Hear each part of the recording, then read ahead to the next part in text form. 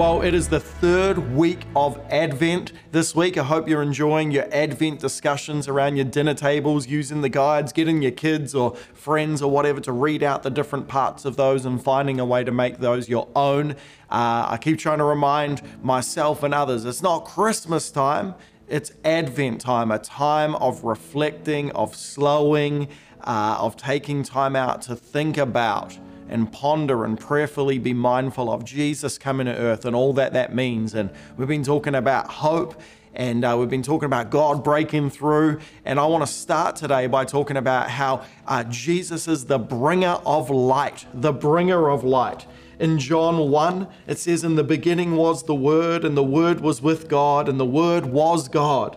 He was with God in the beginning. Through him all things were made. Without him, nothing was made that has been made. And in him was life.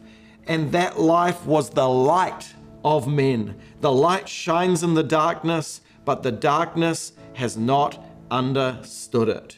There was a man who was sent from God. His name was John. He came as a witness to testify concerning that light, so that through him all men might believe. He himself was not the light. He only came as witness to the light, the true light, speaking of Jesus, that gives light to every man, to every person, was coming into the world. What an awesome time to reflect on light coming into the world. Everybody's searching for their true selves. They're searching for the light. We're searching for that thing that would be our guide to live well in life. And we are told that Jesus is the bringer of light. When we read light in the Bible, we should think of a few things. We should straight away think of Genesis 1. God's first creative act was to say, let there be light. And so when we read light, we should think God's creative ability, God's bringing life. When we read light, light's always associated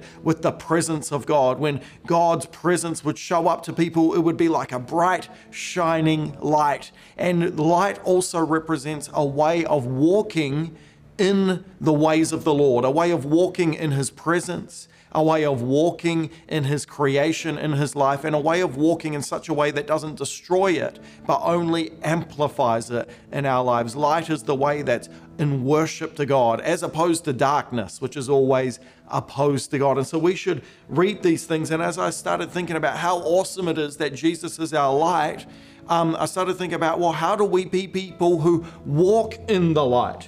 In 1 John chapter 2, it says that in verse 9, anyone who claims to be in the light but hates his brother is still in darkness. And whoever loves his brother lives in the light, and there is nothing in him to make him stumble. But whoever hates his brother is in darkness and walks around in darkness, and he does not know where he was going because the darkness has blinded him. So this whole idea of Jesus being the bringer of light is supposed to not just cause us to worship him as like the light we've been looking for, the presence we've been looking for, we've been looking for how to be truly human, but the light has come to this world and we can know that in Jesus. But it should cause us to wonder, how do we walk in the light?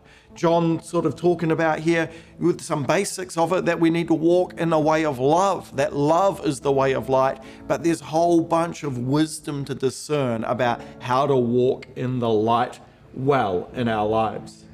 I often find myself as a pastor, and I'm having to do, getting to do. Some days it feels like having to do. Some days it feels like getting to do. I keep reminding myself I get to do this, but I often, find myself meeting with different people in the church and that have maybe asked to meet for some reason or another, and they're telling me about a big decision they're about to make. Normally, if they're meeting with me, it might be that they're deciding to leave, or they feel called to plant a church, or it might be, some really big thing in their life that they've asked to meet.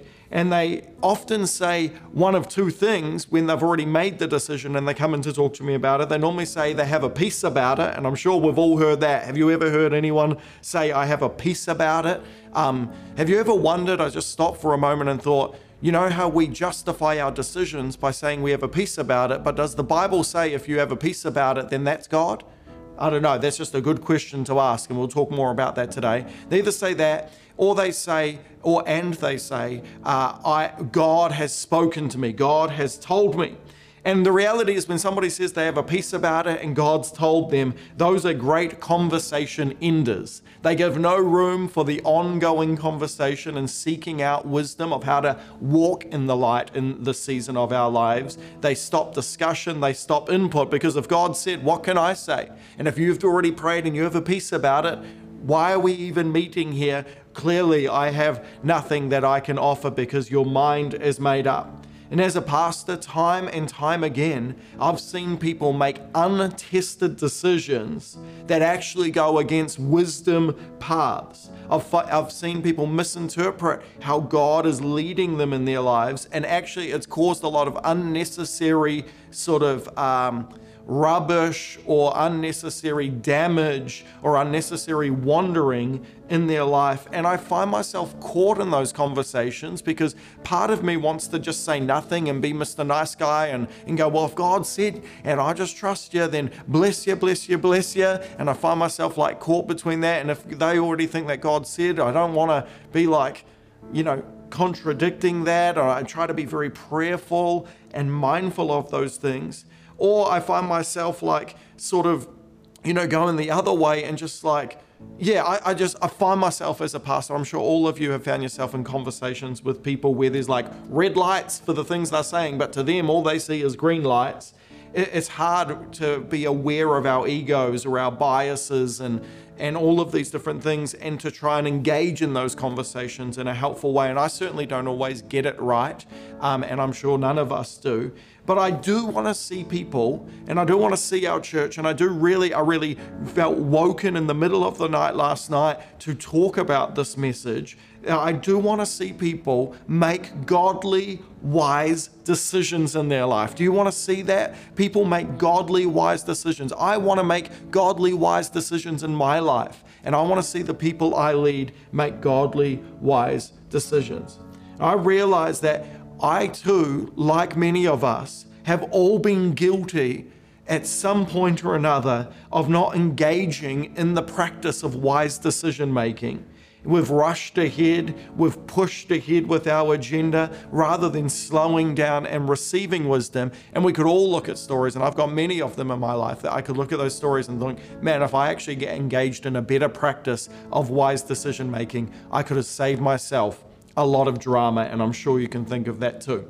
One of Paul's most common prayers in the letters he writes in the New Testament to the churches he leads is a prayer that goes something like this, and I'm going to read it from Colossians 1 verse 9 and following that, but there's forms of this prayer in most of his letters. He says, "For this reason, since the day we heard about you, we have not stopped praying for you. We continually ask God to fill you with knowledge of His will through all the wisdom and understanding that the Spirit gives." Did you hear that?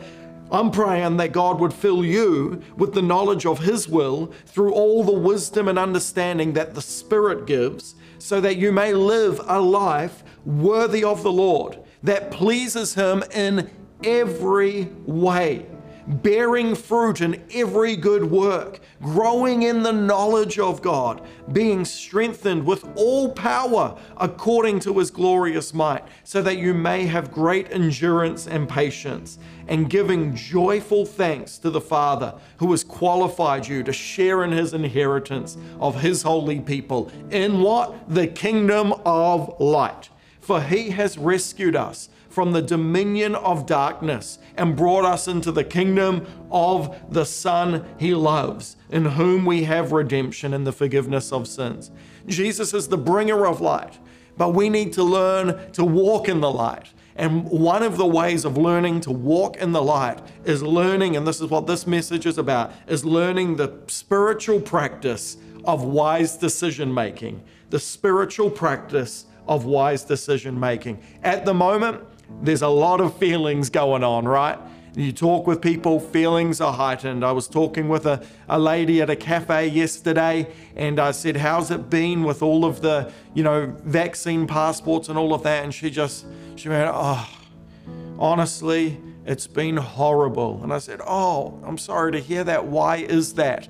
And she said, well, every hour I'm having to turn away people who don't have a vaccine passport. And that's not the hard part. The hard part is that in those moments that people take all of their anger and all of their frustration and all of their reactions out on me, she said. And I felt for her. I thought, gosh, somebody working at a cafe is not getting paid enough to deal with this stuff on a daily basis. But this is really some of what's going on. I think for many of us, it's going on inside of us. It's going on around us. It's going on in our families. There's a lot of feelings. There's a lot of reactions. There's some responses. There's plenty of reasonableness, but there's a lot of unreasonableness out there. And without all of that, I think it's super important that we are found making wise decisions in these times. We're found saying wise words. We're found dampening anxiety, increasing peace in people's lives, that we're found at our post majoring on the major things, serving the Lord and being focused on the things that matter most, who we're becoming in Him. And so the ability to make wise decisions really matters. And I also want to say this, I know that's overwhelmingly, as we've gone through this time, you have been so supportive. People have been so encouraging. Even last week where Katie and I shared that it's been a rough couple of weeks. It's been really tough on us because nobody likes getting trolled online and getting, negative prophetic words shared with you and denouncing your leadership and your church and having people go because of misunderstandings and decide to leave. We don't like that stuff, but I know that the reality is that most people out there, you're very reasonable, you're very understanding, and whether or not you agree, you're encouraging, you're prayerful, you're loving, you're supportive.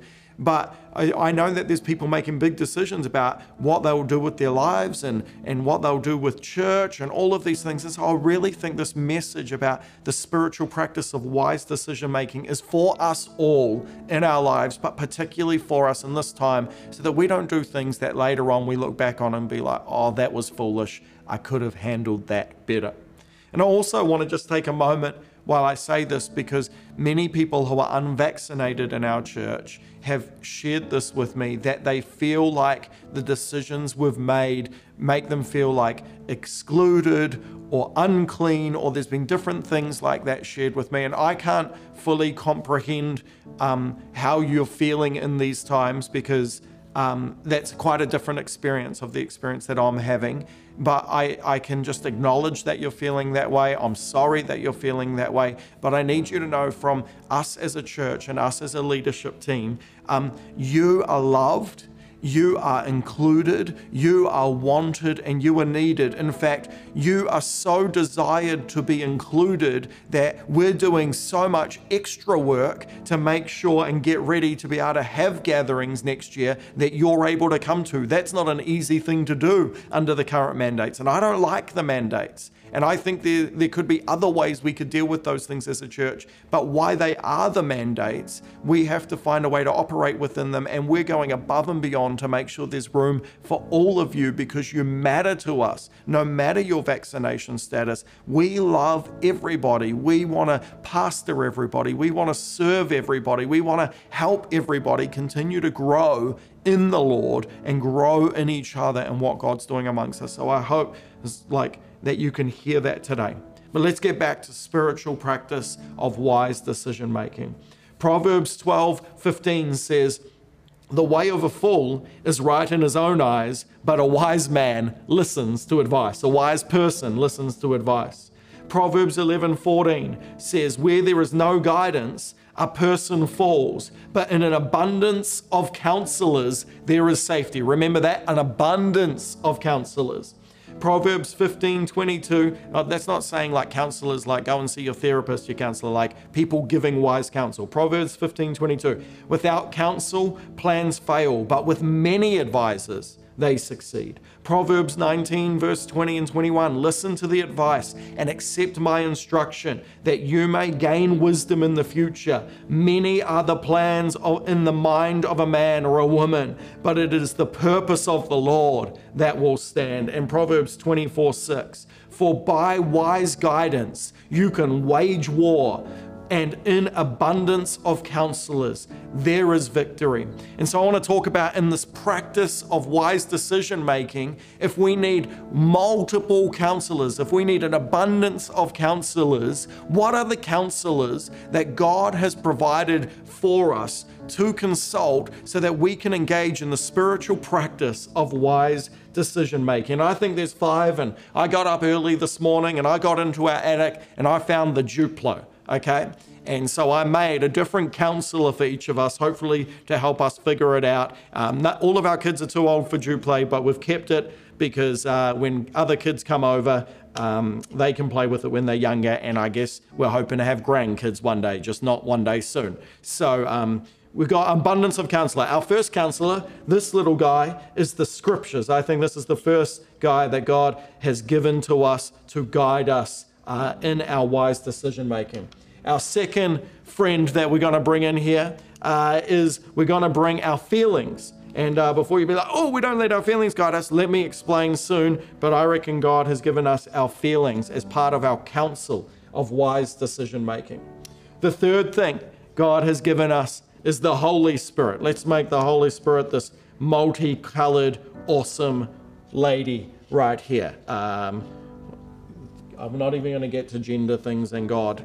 That's going to be another topic and I'll just get in trouble. So, and then we get into our fourth counselor is spiritual leaders and mentors, pastors, the spiritual authorities in our life is another counselor. And then the last one is our community. And I don't know why I put an antenna on that one, but that's where we're at.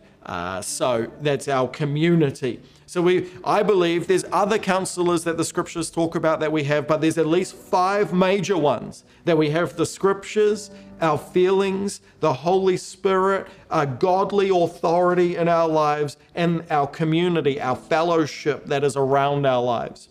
And if we want to engage in the spiritual practice of wise decision making, we need to understand our team of counselors, our wise advisors, and we need to do a good job at using them all, not just some of them, if we want to engage in the practice of wise decision making. So we start, why is the scripture a great person to have around our table when we're making wise decisions? Well, 2 Timothy 3 verse 16 says, all scripture is God-breathed and is useful for teaching, rebuking, correcting, and training what? In the life of righteousness, so that the servant of God, you and me, may be thoroughly equipped for every good work. So the scriptures given to us to help us live in righteousness, to be equipped, to live as a good servant of the Lord and do everything the Lord has put us on this earth to do. It's very important. However, it requires robust interpretation, and it requires doing some theological work to figure out how to apply a book that's been written over a span of more than 1,000 years and more than 2,000 years ago. How to apply that to our modern lives requires interpretation, robust work in the scriptures. And it has limitations because you can take any verse out of here, out of context, and you can actually then engage in non-wisdom. You know, people play Bible roulette. God, I'm just not sure what to do today. And they just flick through the scriptures and they stop here and it goes, oh, and Judas hung himself. And they're like, oh, that's a bit confronting. Let me flick again. And then they hit this one and it says, and go and do likewise. And this is not the way to read the Bible, right? Because there's a lot of words in here. The limitations of it is if we don't know how to use it, if we don't know how to read it, if we don't interpret it well, sometimes it can actually give us bad advice. But when we learn to use it well, it is a great advisor. If we don't know the word well, we won't know how to use this advisor well. That's why there's value in academic theological training, because in academic theological training, you don't just have confirmation bias, you have to go through the discipline of looking at different ways of interpreting those passages and then making your conclusions on what you think is the best way to interpret those passages.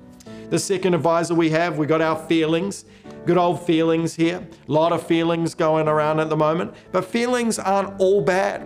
The reality is that one of the ways God actually speaks to us is through our feelings. What I'm not saying is my feelings are God speaking to me, but sometimes my feelings might be a cue that God is speaking to me. And through the idea of either consolation or desolation, this gut sense of whether you lean into something or you lean out of something is a cue to begin asking questions, to go, oh, why do I feel I'm so against this? That's a feeling of desolation. Why does that not bring me joy? Why does that not do it for me? And as we learn to go ask questions about those feelings, we might learn, oh, actually there's something of a spirit about that, or that's actually not of God, or that's not of the light. And we go, oh, no wonder I was feeling that way. And we learn that God can actually lead us in that way. Or sometimes we can have great joy or great enthusiasm about something. And as we go, why is that? We can realize that that's because that's something God's leading us into. However, we need to be aware of the limitations of our feelings. If we're not good at observing them, at testing them with our other wise counselors, then we can actually be reacting to something that is actually something God's trying to lead us into if we don't develop enough self-awareness to realize, oh, I'm experiencing desolation around this, but actually that's not about that at all. That's about something else that happened to me, and this is triggering that for me. And then I realize, oh, so that's actually not God, for example. Or the only reason I'm excited about this is not because this is God, but because this is easy, or because this is, something that's helping me avoid something else in my life. And so these are the limitations of our counsel of the feeling, but feelings really matter. The third one is the Holy Spirit. The Holy Spirit, when people say I have a peace about it, sometimes it's the Holy Spirit, but sometimes it's just a feeling, and it might not actually be God at all. Then we have we also need to understand that when we're trusting our feelings, the Bible says this, and I should have said this, Jeremiah 17 verse 9, this is the big limitation of this. It says the human heart is the most deceitful of all things and is desperately wicked. Who really knows how bad it is? So just because I have a peace about it, that's not enough counsel to make a good decision. We need the whole wise counselors around our table. The Holy Spirit, He speaks to us and nudges our lives. It says this in John 14, and I use the Amplified version to help bring it to life. But the Comforter, speaking of the Spirit, we could say Comforter, the Counselor, the Helper, the Intercessor, the Advocate, the Strengthener, the Standby, the Holy Spirit, whom the Father will send in my name and in my place to represent me and act on my behalf. He will teach you all things, and He will cause you to recall, that is, will remind you and bring to remembrance everything I have told you. The Holy Spirit is of great help in prayer and in learning to hear His voice and respond to His nudges and become aware of His movements in our lives. We can make great decisions by making sure the Holy Spirit's through all of these things, but making sure the Holy Spirit is at our table. The limitations often, however, is that we only hear in part from the Holy Spirit, and we only see in part. And we need to be aware of our own ability to add pictures, to add paths, and to add words to the simple things the Spirit might be nudging and saying. And so even the Spirit, and when we exclude the rest of the counsel, this can become corruptible too, because it can become at the whim of just our own perspectives in that. And so we need to be aware of the limitations of that counselor too. The next one is probably people's least favorite one, godly leaders or godly authorities in our lives. In Hebrews 13, verse 17, it says this, obey your leaders and submit to them. Whew, those are words people don't like. For they are keeping watch over your souls as those who will have to give an account. Let them do this with joy and not with groaning, for that would be of no advantage to you. Obey your leaders and submit to them, for they are keeping watch over your souls. We need to hear this. We're losing this in our day and age. If you are a part of a local church, if you're a part of Curate, you are a part of a local fellowship of believers.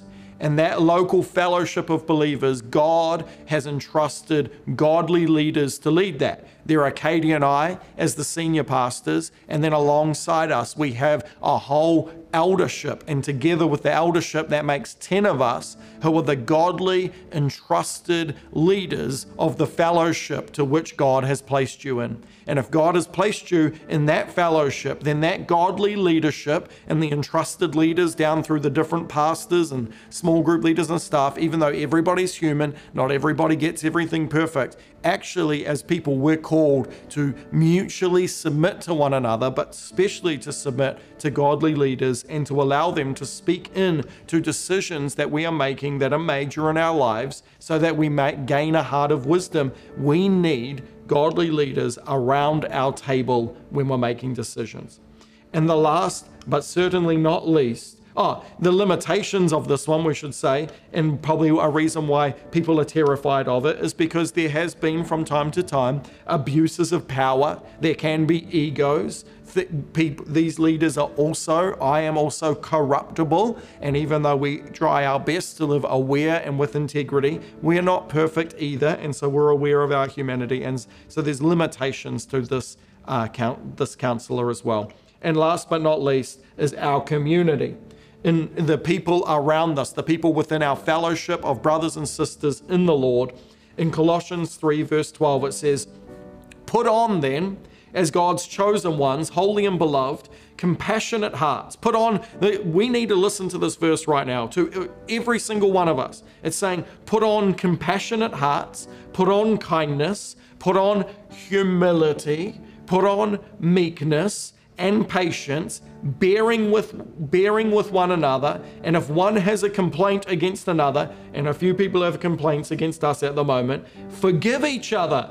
And I know I just keep praying for God. God, help me just forgive. Help for this to not get in my soul. Help me to keep a sweet spirit. As the Lord has forgiven you, as you must also forgive. And above all these things, put on what? Put on love, which binds everything together in perfect harmony. And let the peace of Christ rule in your hearts. Hearts.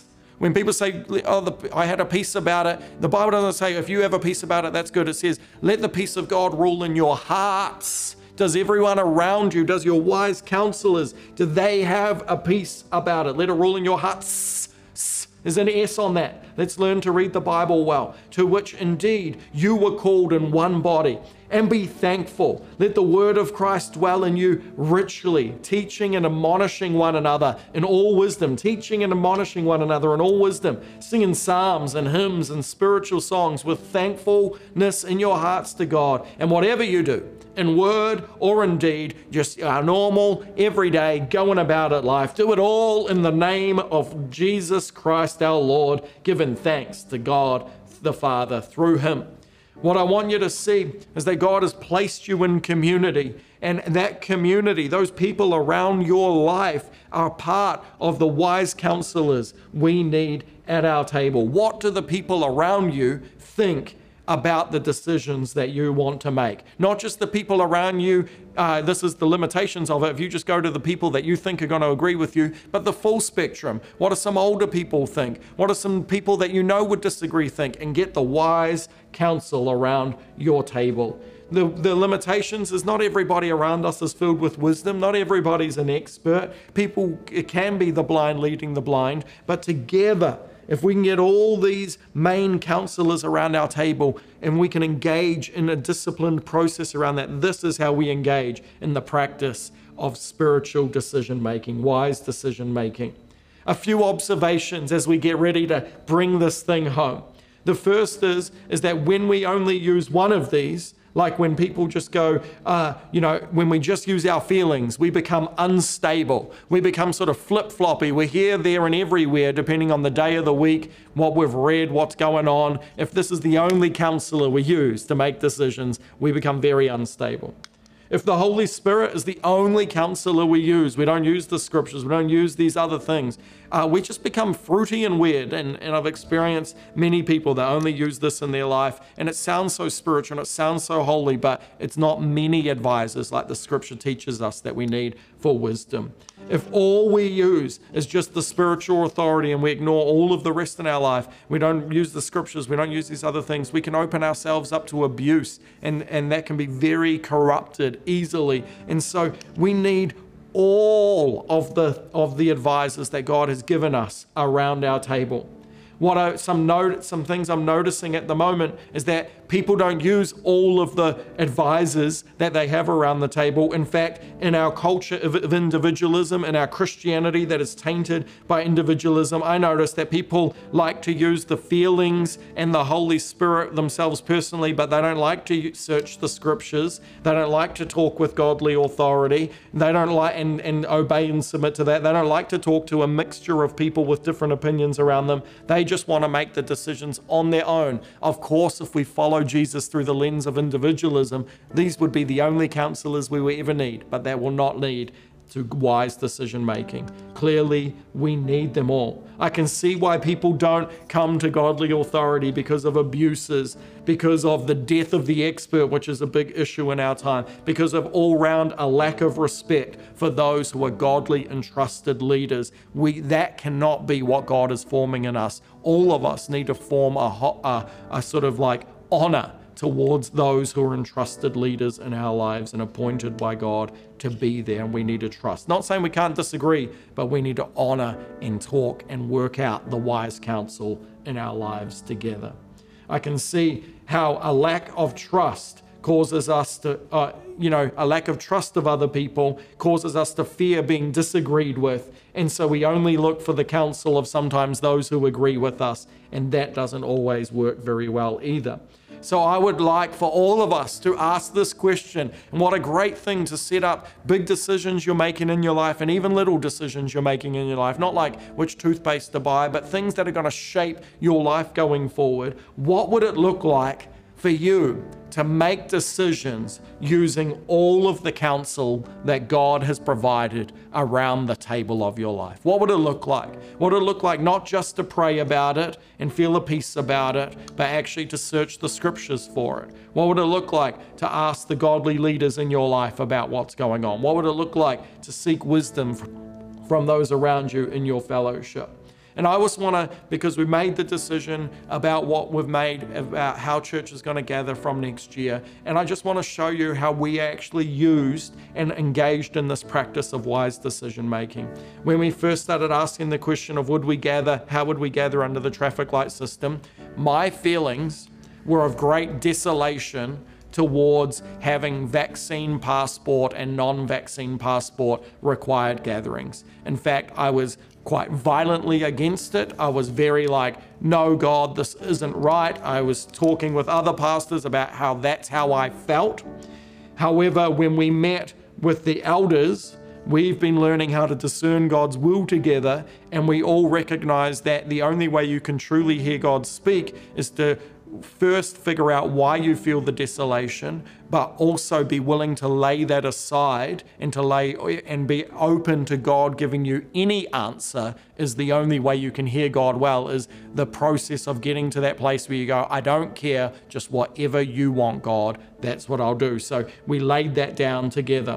But as I also began talking with other pastors who are older than me and further along and smarter in the scriptures than me, I started realizing that actually I was feeling in my desolation because I felt like it was against the Holy Spirit and against the scriptures. But as I humbly tried to seek some wisdom from people, I realized that actually that's not how most theologians would read it. That actually why that's challenging, and while it's not nice to have to divide the church temporarily in the way we gather in that way, it's actually not against scripture, and it potentially isn't against the Holy Spirit. So I had to humble myself, and as I humbled myself and listened and learned, I felt my desolation begin to go, as all the reasons I had the desolation, as I was learning from others around me, I realized, that's maybe not the Holy Spirit, it's maybe just Joel's reactions.